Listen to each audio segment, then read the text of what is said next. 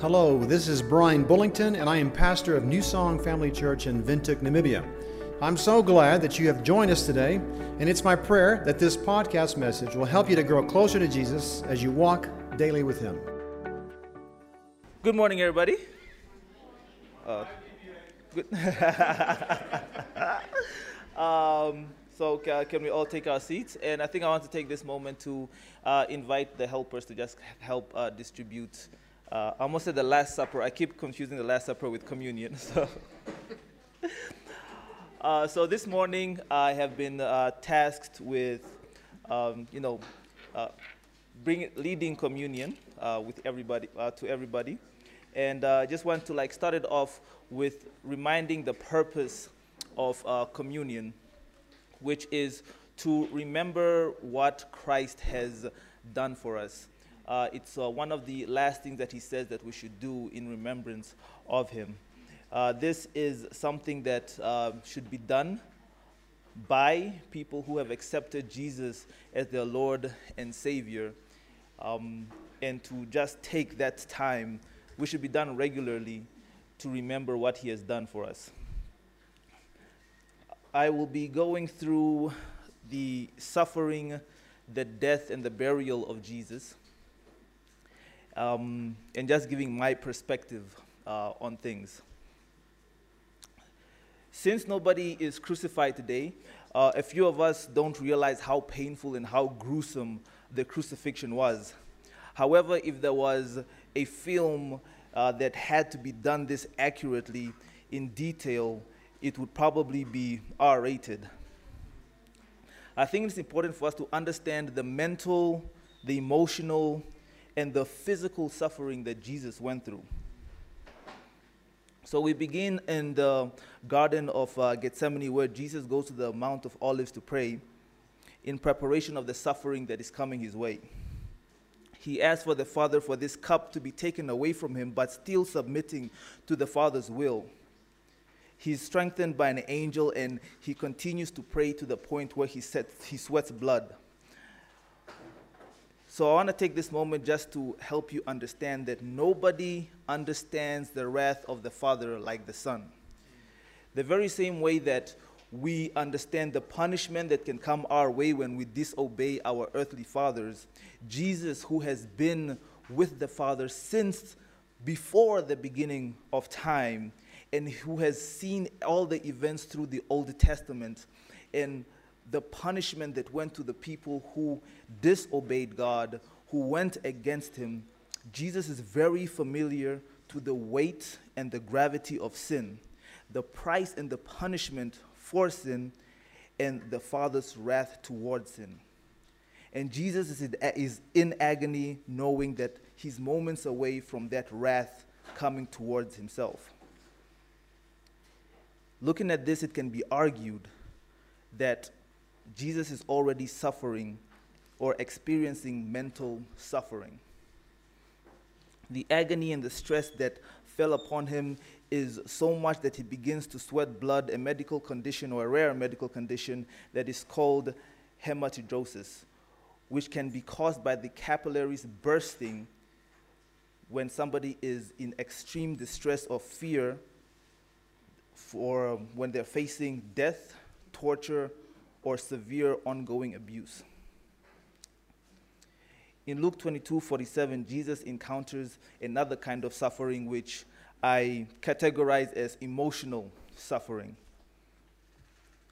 One of his close friends betrays him, which makes this betrayal even more hurtful is the fact that, thank you. Thanks. What makes this betrayal extremely hurtful is the fact that it comes in the form of affection. Though Jesus sees this betrayal coming and is not surprised by it, this is still coming from somebody that he considers a friend. And betrayal is not something that comes from enemies, but it comes from friends, loved ones, and family. Jesus experienced another type of betrayal from another friend, one who we can say that this is Jesus' number one fan. This kind of friend shows him devotion and expressed their love that he has for him, and by saying that we'll be friends until the end. In our day, we would call this person a ride or die. A person that is willing to do anything for their friend, even if it means facing danger, and is willing to die alongside them. Jesus then witnesses his friend put to the test and to see whether he's truly devoted to him, and he sees his friend deny him repeatedly. Jesus goes on to be beaten and mocked. He suffers humiliation. The same people that are mocking him are the people that he came to save. Today, a sinful man can mock another sinful man, and it can lead to death. In this situation, we're seeing sinful men mock a righteous God. Jesus is then sentenced to death. Pilate orders Jesus to be flogged before being crucified. The instruments of torture are not the kind of whips that we would see in slavery movies or a shambok that we see in apartheid films, which can be argued that are being used to get people to act in a certain way or to stay in line or to motivate them to do work. The tools that were used against Jesus were simply made to inflict as much pain as possible. At the end of these whips, they had stone fragments, nails, and sharp bones that are used to tear skin and rip flesh. There was an ancient Jewish law that permits people to only be lashed to about 40 or 39 lashes because they would most likely die beyond that point. However, the ministers of torture were not Jewish. They were Roman soldiers who did not care about the limit that was put on there and possibly went beyond that. Jesus is then beaten within an inch of his life. They beat him so badly that they only left him with enough strength to walk to his destination of execution. The piece of wood is strapped onto Jesus, onto his back, piercing his open flesh. Jesus carried this cross on his back, and unlike today, where the cross is a symbol of faith or a fashion statement to some people that can easily be hidden when you are in a place where Christians are not welcome, at this point in history, the cross was a symbol of shame and disgrace. Carrying this was people simply saying that you are the lowest of the lows. And as I mentioned before, that he was only given enough strength to carry the instrument of death to the destination of his death. I was slightly mistaken because they inflicted so much pain on him that he couldn't carry it all the way, that they had to call Simon to help. Jesus finally reaches Golgotha. Jesus is nailed to the cross. And the way and the manner that he has been nailed to the cross is so that his body can, or his hands can support his body by piercing the nails through his wrists. At this point, it's difficult for Jesus to breathe. Every single breath that he takes is a struggle. And it causes pain throughout his entire body. And it makes it even more difficult because of the flogging that he received earlier. Every breath that Jesus takes at this point is precious. And with the precious breath that he has left, he uses it to pray for the people that are mocking him. As Jesus begins to breathe his last, nature responds to this by the sun, the light in the sun dimming. Death begins to approach Jesus, but is unable to take him until the cup is fully consumed. With pain still running through his body, he says, "It is finished." And finally, he can now allow his body to die. With one last surge of strength, He presses his torn feet against the nails, strengthens his legs, looks unto heaven, and utters, Father, into your hands I commit my spirit. Joseph, a member of the council who did not agree to Jesus being crucified, goes to Pilate and asks for his body. Then he takes the body of Jesus, wraps it in linen cloth, places it in the tomb, and soldiers are put around the tomb, and the tomb is sealed to prevent people from stealing Jesus' body. It is very important for us to remember what Jesus has done for us. And the ultimate purpose is not to make anybody feel guilty for the sins that we have committed, but to remember the price that was paid for our sins. But let our hearts not be troubled, for the resurrection is coming. May we take communion.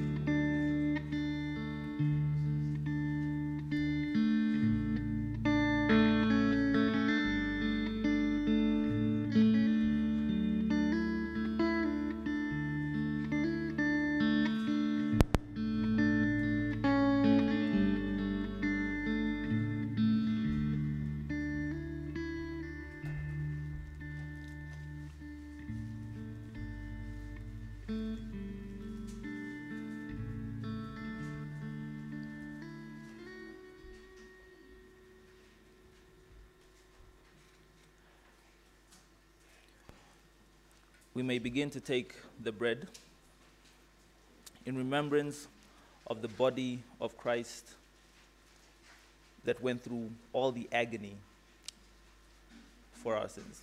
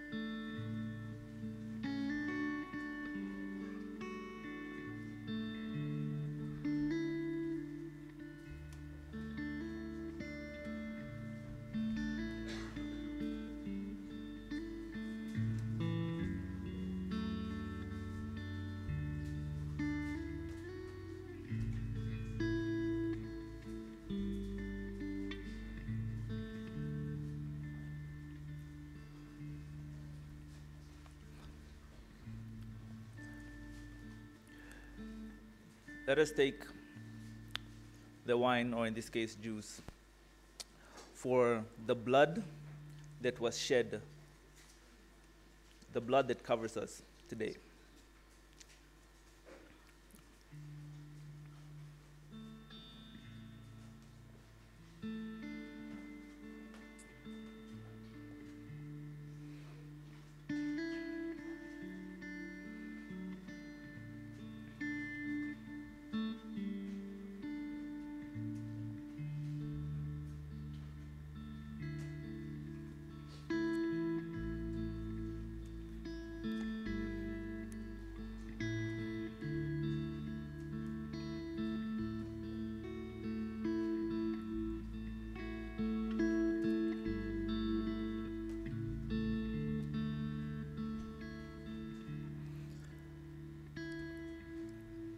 Heavenly Father, we just want to thank you, Lord, for what you've done for us. Lord, we thank you for sending your Son to take on the suffering and the death that we should have taken. Father, I pray that we never look at what has happened and trivialize it and for it to become a normal thing. But I pray that whenever we read, whenever we watch, whenever we hear about it, that we are moved to bring more people close to you.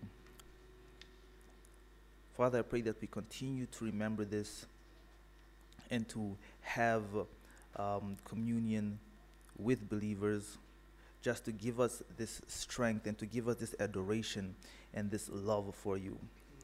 For you loved us first. And Father, I pray that you would give us the boldness to also tell other people about you, to tell this amazing story of what you have done for us. Lord, we thank you for every single drop of blood that was shed. And Lord, I pray that we continue to appreciate this. I pray all this in Jesus' name. Amen.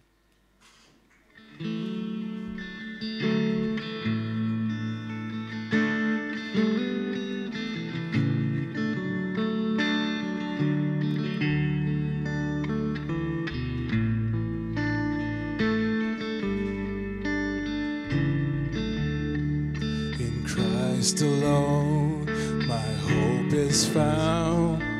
He is my light, my strength, my song.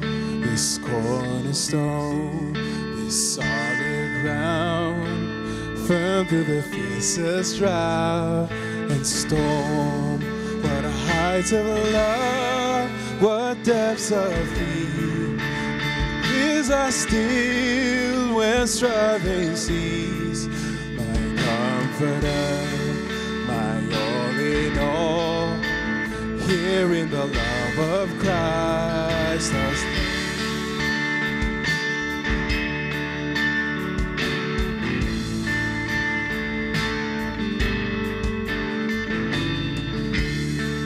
In Christ alone, who took on flesh, fullness of God in helpless babe, this gift of love and righteousness, scorned by the ones he came to save.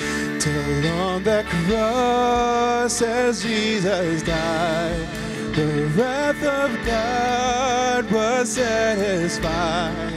For every sin on him was laid. Here in the death of Christ I'll live.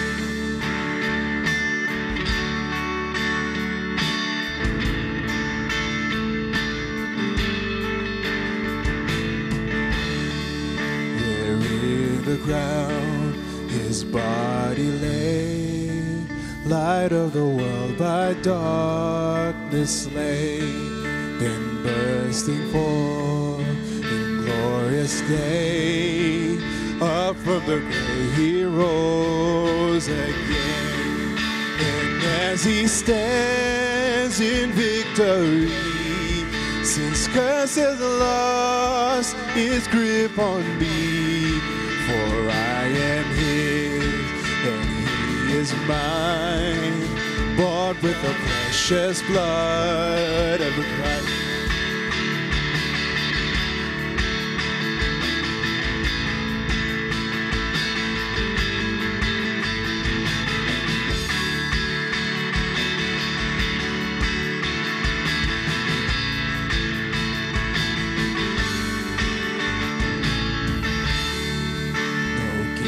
Delight, no fear in death. This is the power of Christ in me. From life's first cry to final breath, Jesus commands my destiny. No power of hell, no scheme of man can never pluck me from his hand.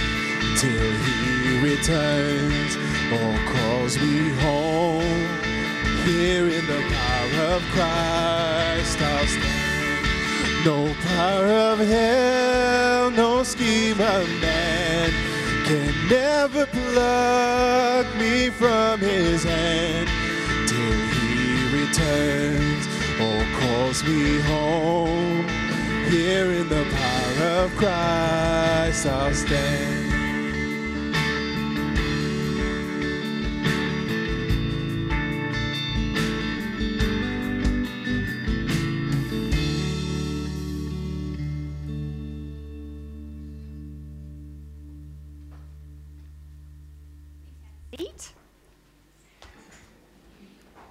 As we continue on in the journey of this special weekend, we look at, I was reading all four of the accounts in Matthew, Mark, Luke, and John, and how fun it is to realize that they all are reporting little nuances that are different, that they are giving an account of, slightly different parts of the same story. During the first century, the account of a testimony of a woman was not admissible into court. Her testimony was not regarded as credible at all. And so when you realize Matthew, Mark, Luke, and John are all giving accounts of women, then we have to understand at that stage it has to be true. If they were going to quote women and tell the story of what women were telling, then there was proof that what these women were saying was actually true. These women were given the privilege of being the first to recognize that the grave was empty, that the resurrection had occurred. These women were also the first to see Jesus. They also were given first the task to take the good news that Jesus is alive. At the cross, we saw that in the scriptures that there were women, the women that had followed Jesus. They were serving Jesus along the way as he did his ministry. They followed him, and they followed him to the cross. And the Bible says that they were watching from a distance as he was being crucified. When he was actually pronounced dead, Joseph of Arimathea asked Pilate for permission to take his body and bury it in his own grave. The women followed behind to make sure they knew where they were laying Jesus. And as they saw that, then they went home to prepare the spices to embalm his body. But by the time they got that ready, the Sabbath had begun. So by law, they had to rest at that stage. But early on Sunday morning, some say while it was still dark, some say at dawn, some say very early, the women started making their way to the tomb. And on their way, some of them asked each other, who's going to roll the stone away for us? How are we going to get inside the tomb to embalm Jesus' body? And as they go, they're discussing this. As they arrive, they looked up and saw that the stone had been rolled away. That huge stone had been rolled away. One account says an angel was sitting on it. Do you see it? An angel just sitting on the stone, swinging his legs, carefree, smiling, because he's got a great story for them to discover. So they went in, but they didn't find his body there. And as they stood there, they were so puzzled. Can you imagine this? All their spices to embalm a dead person, and they cannot find the body. But suddenly two angels appear, and the women, of course, are terrified, and always, every time an angel appears in Scripture, they say, don't be afraid, because they're terrified of this. And so the women bowed their faces down, and the men asked, in one account it says, why are you looking among the dead for the living? What an amazing question. Why are you in a tomb looking for someone that's alive? He isn't here. He's risen from the dead. And then the angel says, remember what he told you? Do you remember he said that he would be gone for 3 days and that he would rise again on the third day? The women quickly ran from the tomb. And it's funny, if you read Matthew, everything is quickly, suddenly, and running and rushing. Everything in Matthew's account. Quickly, running, rushing, all these things, back and forth, remembering what God had said, what Jesus had told them, and them going to tell this good news, to give the message. And as they were running to give the angel's message to the disciples, one group of women, as they were running, Jesus met them, and they greeted him, and again, they ran to him, grasped at his feet, and they worshiped him. And as they went, Jesus tells them, "Go tell my brothers to leave for Galilee, and they will see me there." Can you imagine these women as they start running back, in the word that they use is they rushed back to the 11 disciples and everyone else to tell them what had happened. I was telling Brian, I think that this, to me, because I know women, there's so many different accounts of this kind of parts here. But can you imagine women rushing in where these disciples are? You know they were all talking at one time. Every woman was talking at one time. And you know they were excited, and they were running over each other and telling the same thing and telling something new and telling details. And the disciples are going, "What? What are you saying? Slow down." And they didn't. They didn't slow down. They kept talking. Also in John, it tells us the story of Mary Magdalene, the one that Jesus had delivered her from 7 demonic spirits, the one that had followed him and had stood at the cross when other people were afraid to stand with him. And she had gone to the grave, and she saw the 2 white-robed angels there. And she says, as she's looking there, and she's crying, the angel says, "Why are you crying?" And she says, "Because they've taken my Lord away, and I don't know where they have put him." And she turned to leave, and as she was leaving, she saw someone else standing there, and the man says, "Why are you crying?" Again, she's asked that. And Jesus says to her, "Who are you looking for?" And she thought he was the gardener. And she said, "Sir, if you know where they have put my Jesus, would you tell me? And I will go and get him." And soon as he said her name, he said, "Mary." She knew. She knew this was Jesus. And Jesus tells her, "Go tell my brothers, go tell them, I am going to ascend to my Father and your Father, my God and your God." And Mary ran to the disciples and found them. And the first thing she says is, "I have seen the Lord." Think about these phrases. Why are you looking among the dead for the living? Don't you remember what Jesus has been telling us all along? Why are you crying? Don't you have hope in the living Savior? And who are you looking for? Are you looking for Jesus? If you don't know you're looking for Jesus, you really are. You and I are no different than the women that had the privilege of getting to see Jesus and getting to tell this good news of Jesus. And this news went from women to men to you and to me. We have seen the Lord.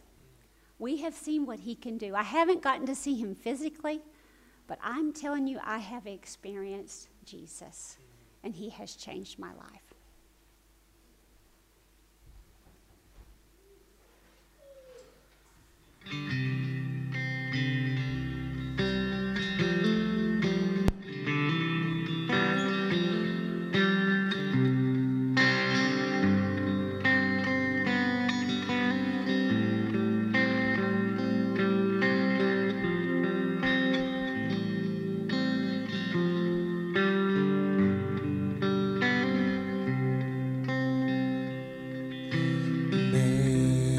Sorrows, Lamb of God, by his own betrayed, the sin of man and wrath of God has been on Jesus' laid. Silent as he stood accused, beaten, mocked, and scorn, and bowing to the Father's will, he took a crown of know the rugged cross, my salvation, where your love poured out over me. Now my soul cries out, hallelujah, praise and honor unto thee.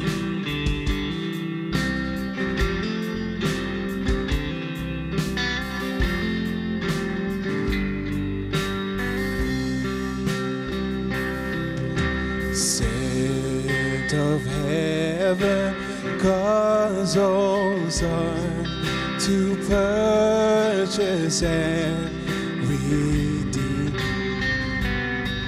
and reconcile the very one who nailed him to that tree.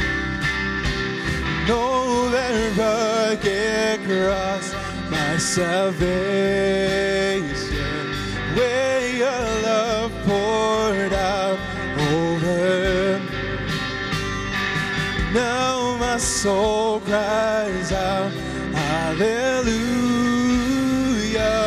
praise and honor unto you. Know that rugged cross, my salvation,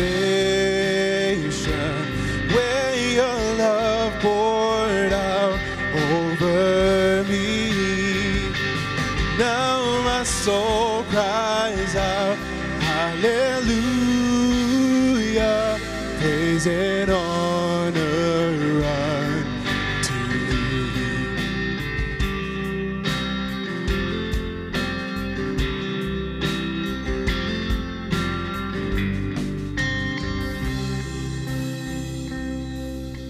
See, the stone is rolled away.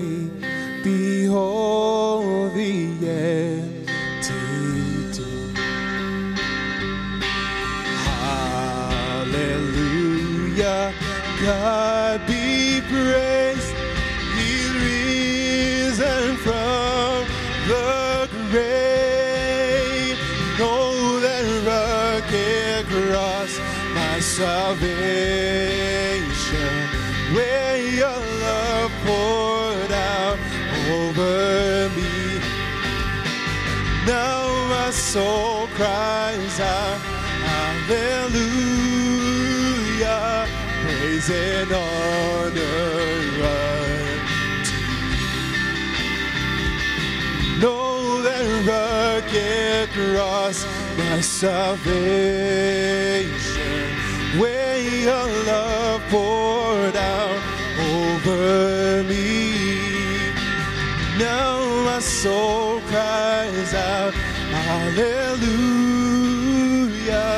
praise and honor unto thee. Praise and honor unto thee. Praise and honor unto thee.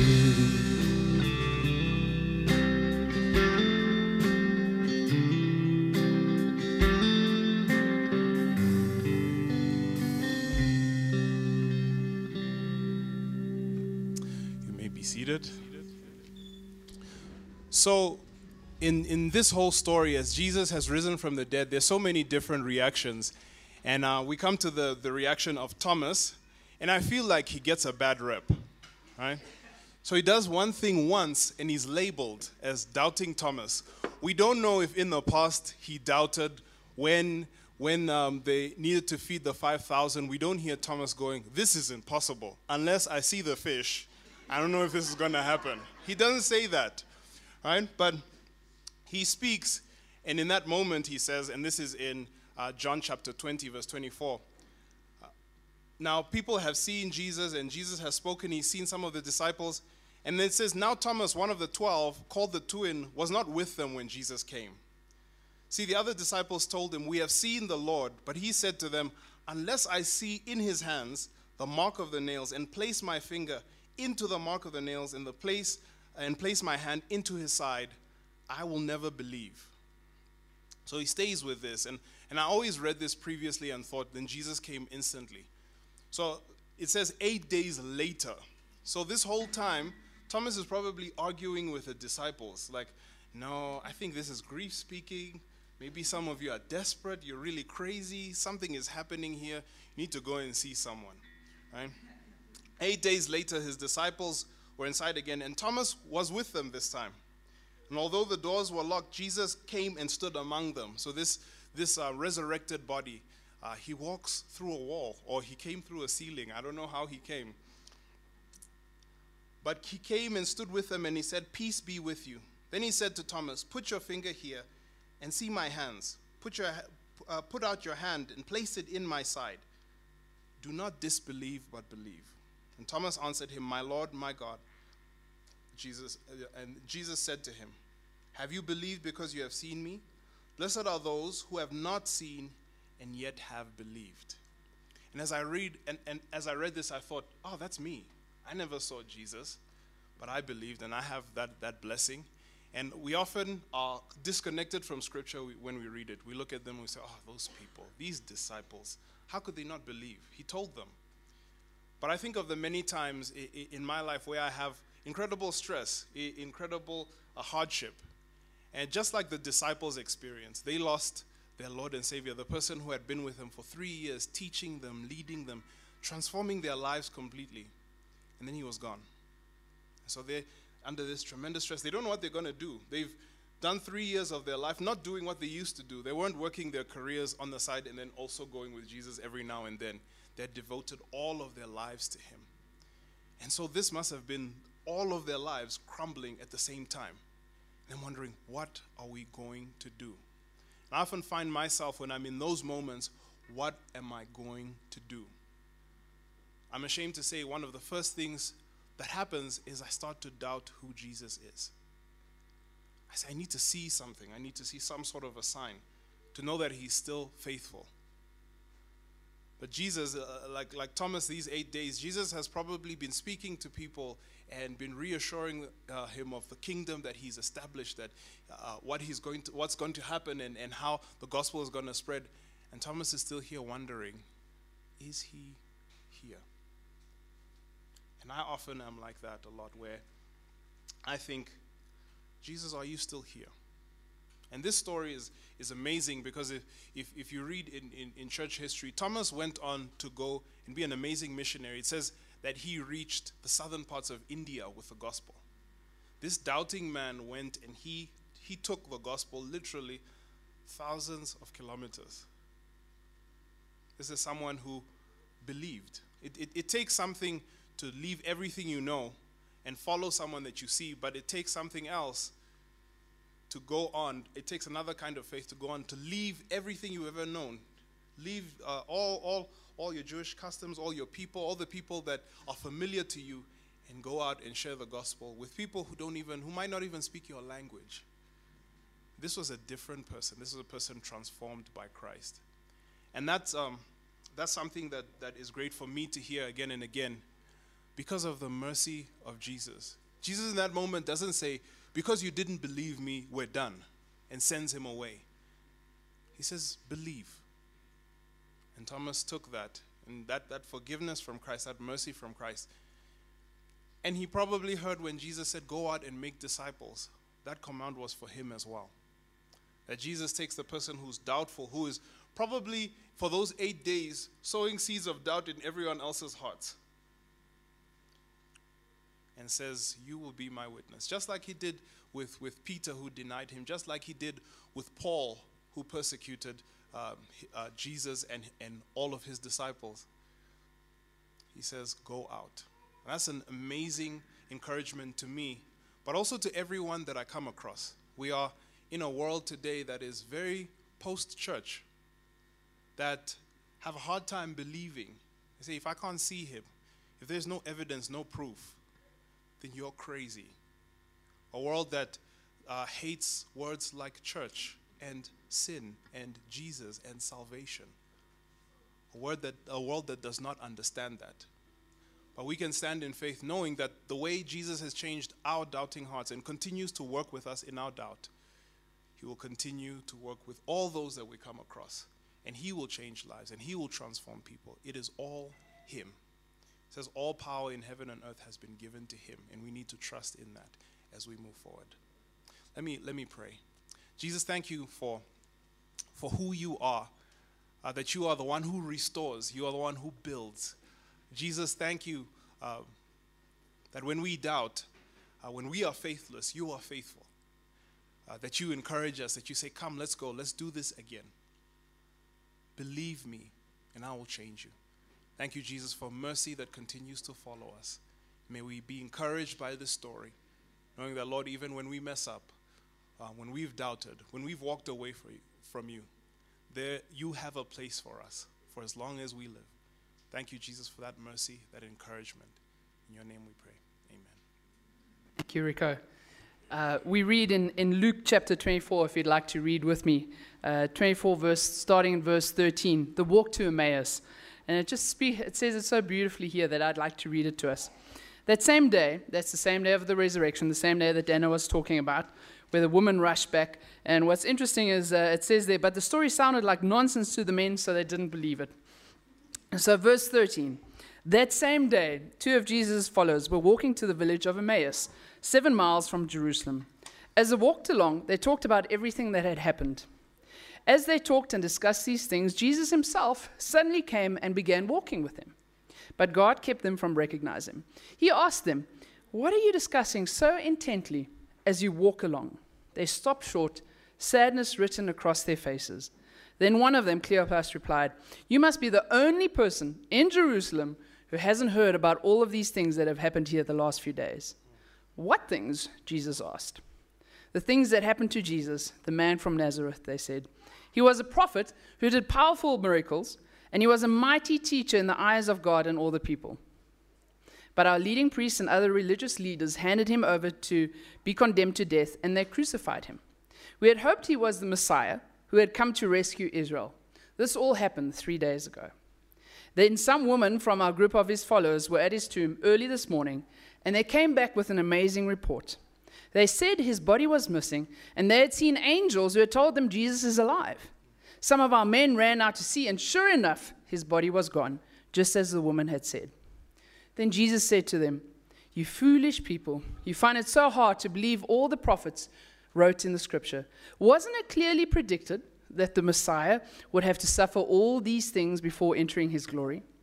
Then Jesus took them through the writings of Moses and all the prophets, explaining from all the scriptures the things concerning himself. By this time, they were nearing Emmaus. Can you imagine 7 miles of walking with Jesus and him explaining? That's awesome. And at the end of their journey, Jesus acted as if he was going on. But they begged him, "Stay the night with us, since it is getting late." So he went home with them. As they sat down to eat, he took the bread and blessed it. Then he broke it and gave it to him, and suddenly their eyes were opened and they recognized him.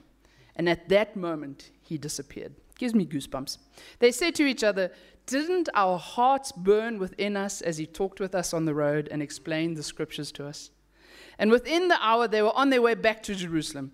There they found the 11 disciples and others who had gathered with him, who said, "The Lord has really risen." He appeared to Peter. And I read this passage, and it's such an encouraging passage. I've read it quite a few times recently, but it still gives me goosebumps. Because can you imagine walking with Jesus for 7 miles? I've just come back from an outing where the kids had to walk 3 kilometers. It took a long time, okay? So can you imagine walking 7 miles with Jesus and him explaining the scriptures? When I look at this passage, and I look in light of where we are now, it's interesting. 3 times Jesus speaks to them. And in each of those 3 times, he asks them a question. He says, "What are you discussing so intently? What things?" And then he says, "Wasn't it clearly predicted?" And so Jesus is asking questions. And I think this morning, many of us, we're here to celebrate the risen Lord, the resurrection. But I think many of us still have questions on our hearts. And what I love is that Jesus listens and he asks us questions back. The question that they then end off with, wasn't our hearts burning within us? I love the picture that Jesus walks with them, explains, and only when they sit down at the dinner table, and if you remember in the Jewish custom, the dinner table was the intimate table. That was where you sat, and that was where the discussions happened. That's where fellowship happened. And it's only at that point that Jesus reveals himself to them. And I think about my own life, and I think about the lives of us. I know that this morning there might be many of us, like these two, that have sadness written over our hearts. But Jesus, he waits until we are in fellowship with him, and then he reveals himself to us. This morning, we might not understand everything that is going on right now. I know some of our stories here. We might not see the victory yet. We might not see the resurrection. We might not know the big picture. But Jesus has done it. And one day, Jesus will reveal himself. It might be in heaven when we're with him, when we can see his hand across our lives. But I just look at this story, and it's just incredible for me to see how intimate Jesus wants to be with each one of us this morning. He wants to meet our hearts in the place where we can celebrate the incredible truth that we have. I'd like to encourage you as you go throughout this weekend. For many of us, it's a break that we all need. But as you go throughout this weekend, to be reminded and to be encouraged that Jesus is walking alongside us. And he's explaining things, and sometimes we don't understand. But there will always be that moment where he reveals himself. And that's the moment that I'm so excited for. This story is to me, I look at it and I see how deeply Jesus wants to be involved in my life. And it's a huge encouragement. And I pray for you that this morning, it will be encouragement for you too. Let's pray. Father God, I thank you for the incredible victory. Lord, I thank you that you are so deeply and intimately involved in our lives. I thank you that you sent your Son to die for us, that every area of every breath of every moment that you are involved in our lives. Lord, I thank you that you want to eat with us, Father, that you want to be part of everything and to show your truth in every moment that we go through. Lord, as I look out over our church family, I know there are many stories of joy and victory, but also many stories of hurt. And I thank you that this morning that you meet us when sadness comes over our hearts and our faces. And that when we spend time with you, that our hearts stir and burn within us. So Lord, I pray for each person this morning as we spend time together and time with you, that as we leave here, that we'll be reminded to always look for the living, Father, to always keep our eyes on you. And Lord, I thank you for the promises that you give us, that you will always be with us. Father, we thank you for your incredible sacrifice that you sent your Son, and we thank you for your love and your grace. I ask this all in Jesus' name. Amen.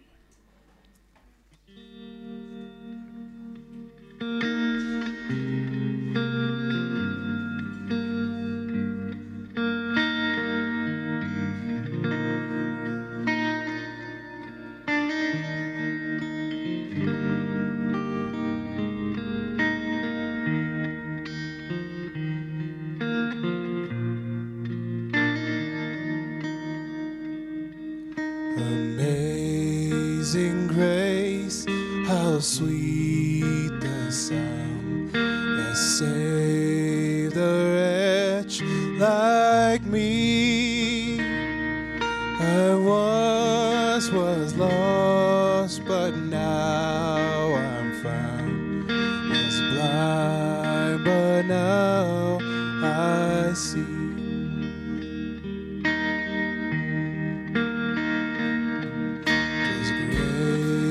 That tore my heart to feel, and grace my fears relieve. How precious did that grace appear the hour I first believed. My chains are gone, I've been set free.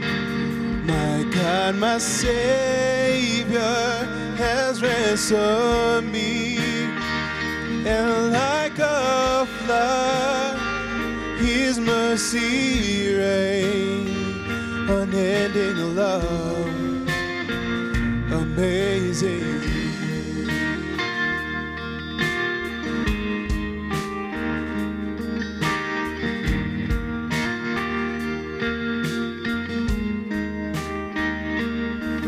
The Lord has promised good to me, His word my hope secure. He will my shield and portion me as long as life endures. My chains are gone, I've been set free. My God, my Savior has ransomed me. And like a flood, His mercy reigns, unending love, amazing grace. My chains are gone, I've been set free. My God, my Savior has ransomed me. And like a flood, His mercy reigns, unending love, amazing grace.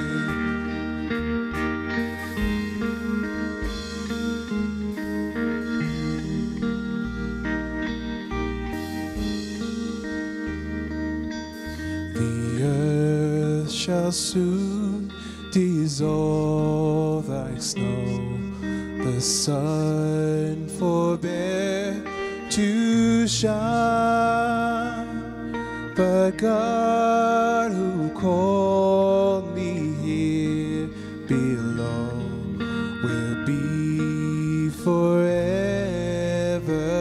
mine, will be forever mine. You are forever mine.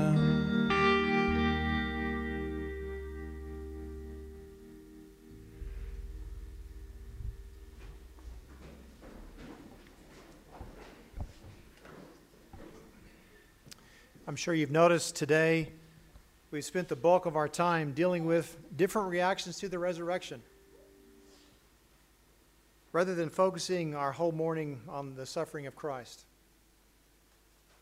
The reason for this today is, it is Easter after all today, but primarily because the resurrection is the reality that we live in day to day.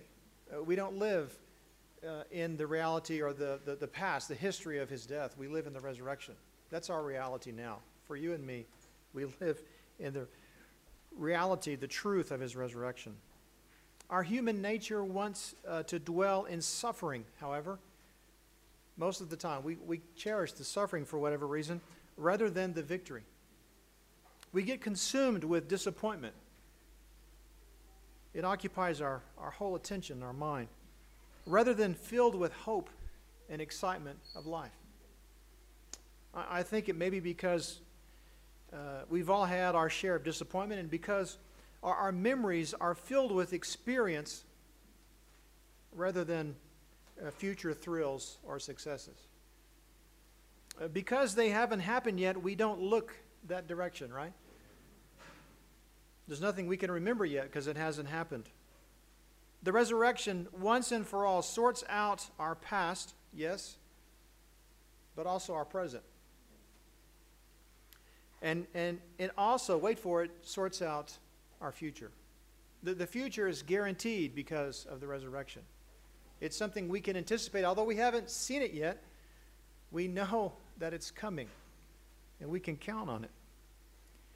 So we should shift our affections, our attention, and all of our energies towards the guaranteed victorious future we have in Christ. We really need to live in awe of God and in awe of the resurrection. Acts chapter 1 just tells the story of how this story culminates. It keeps going. Jesus appeared over 200 times, hundreds of times, did many miracles, and really gave infallible proofs of his resurrection, the fact that he's alive. He spent 40 days speaking of the things pertaining to the kingdom of God. Acts 1 reads this way and says, Acts 1 verse 4, "And being assembled together with them, he commanded them not to depart from Jerusalem, but to wait for the promise of the Father, which he said, You have heard from me, for John truly baptized with water, but you shall be baptized with the Holy Spirit not many days from now. Therefore, when they had come together, they asked him, saying, Lord, will you at this time restore the kingdom of Israel? And he said to them, It is not for you to know times or seasons which the Father has put on his own authority, but you shall receive power when the Holy Spirit has come upon you, and you shall be witnesses to me in Jerusalem, and in all Judea and Samaria, and to the end of the earth. Now when he had spoken these things, while they watched, he was taken up, and a cloud received him out of their sight.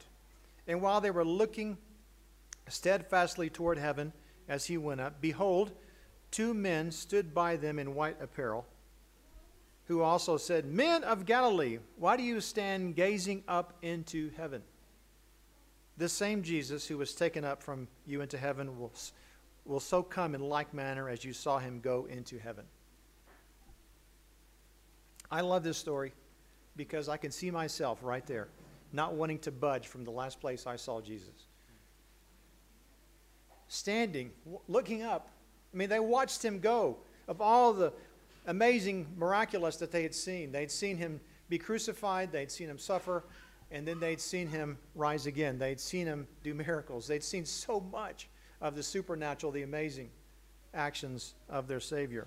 And now he's been taken up. He ascends into heaven, and they're watching, waiting. And 2 angels come down and say, Guys, why are you gazing up into the sky? The same way he's gone up will be the same way he comes back. Jesus has already told them, wait in Jerusalem for the power of the Holy Spirit to come on your lives. They go. And we see that they sit in an upper room, about 120 of them. And who all was there? Mary, who had been at the foot of the cross. All the family of Jesus was sitting in this upper room. And who else was there? Thomas, thank you. Thomas was sitting there also waiting, praying and expecting the empowerment of the Holy Spirit. This is what God did in their lives. We see this. Pentecost, Acts chapter 2. The power of God, unlike they've ever seen before, descends on them as tongues of fires, and they speak in different languages. What languages? The gospel. They speak the gospel in different languages. And Peter preaches a sermon with the kind of boldness that he did not have when he was trying to walk on water.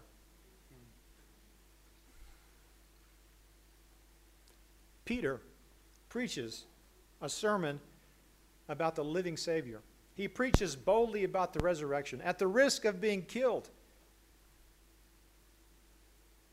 And thus started this movement that we read about today, and that we are recipients of this amazing blessing that started back then. That day, after an amazing sermon, over 3,000 were added to their numbers.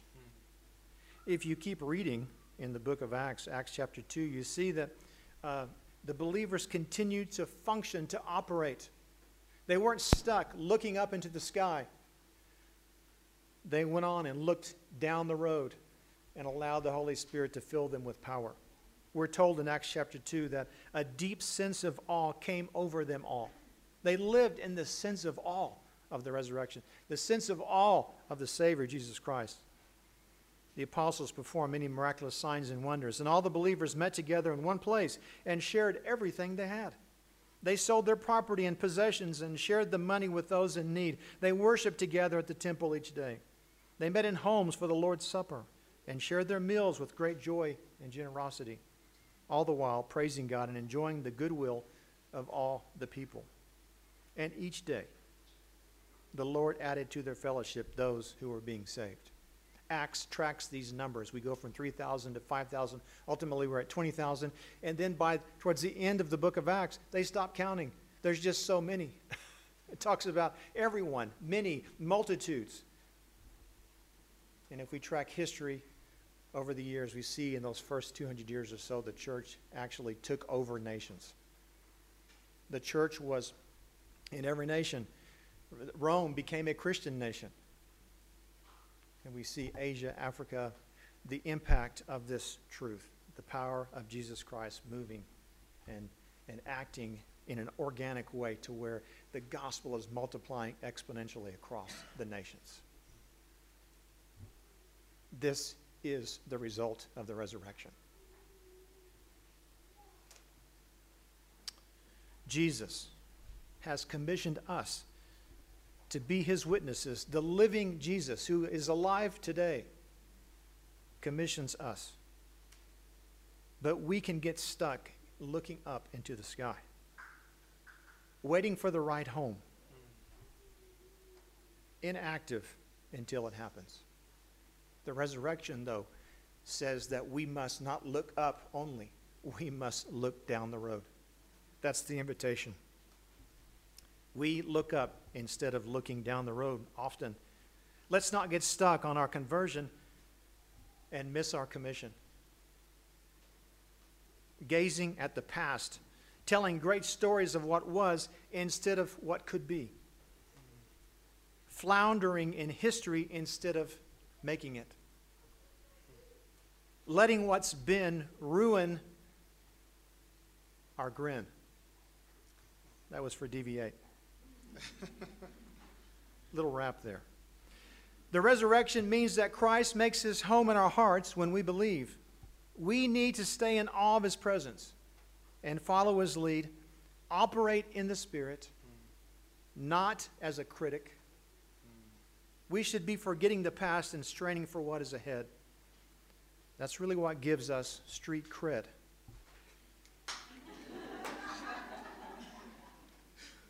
Let's live in awe.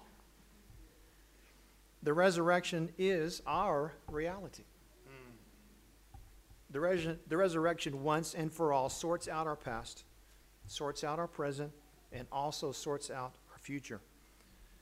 So we need to shift our affections, shift our attention, and all of our energies on the guaranteed victorious future we have in Christ. We need to live in awe of God because of this reality. Amen. This is Rico Veka, and I am also a pastor at New Song Family Church. I want to thank you for listening to this message today, and it is my hope that you will join us again for another New Song Family Church podcast.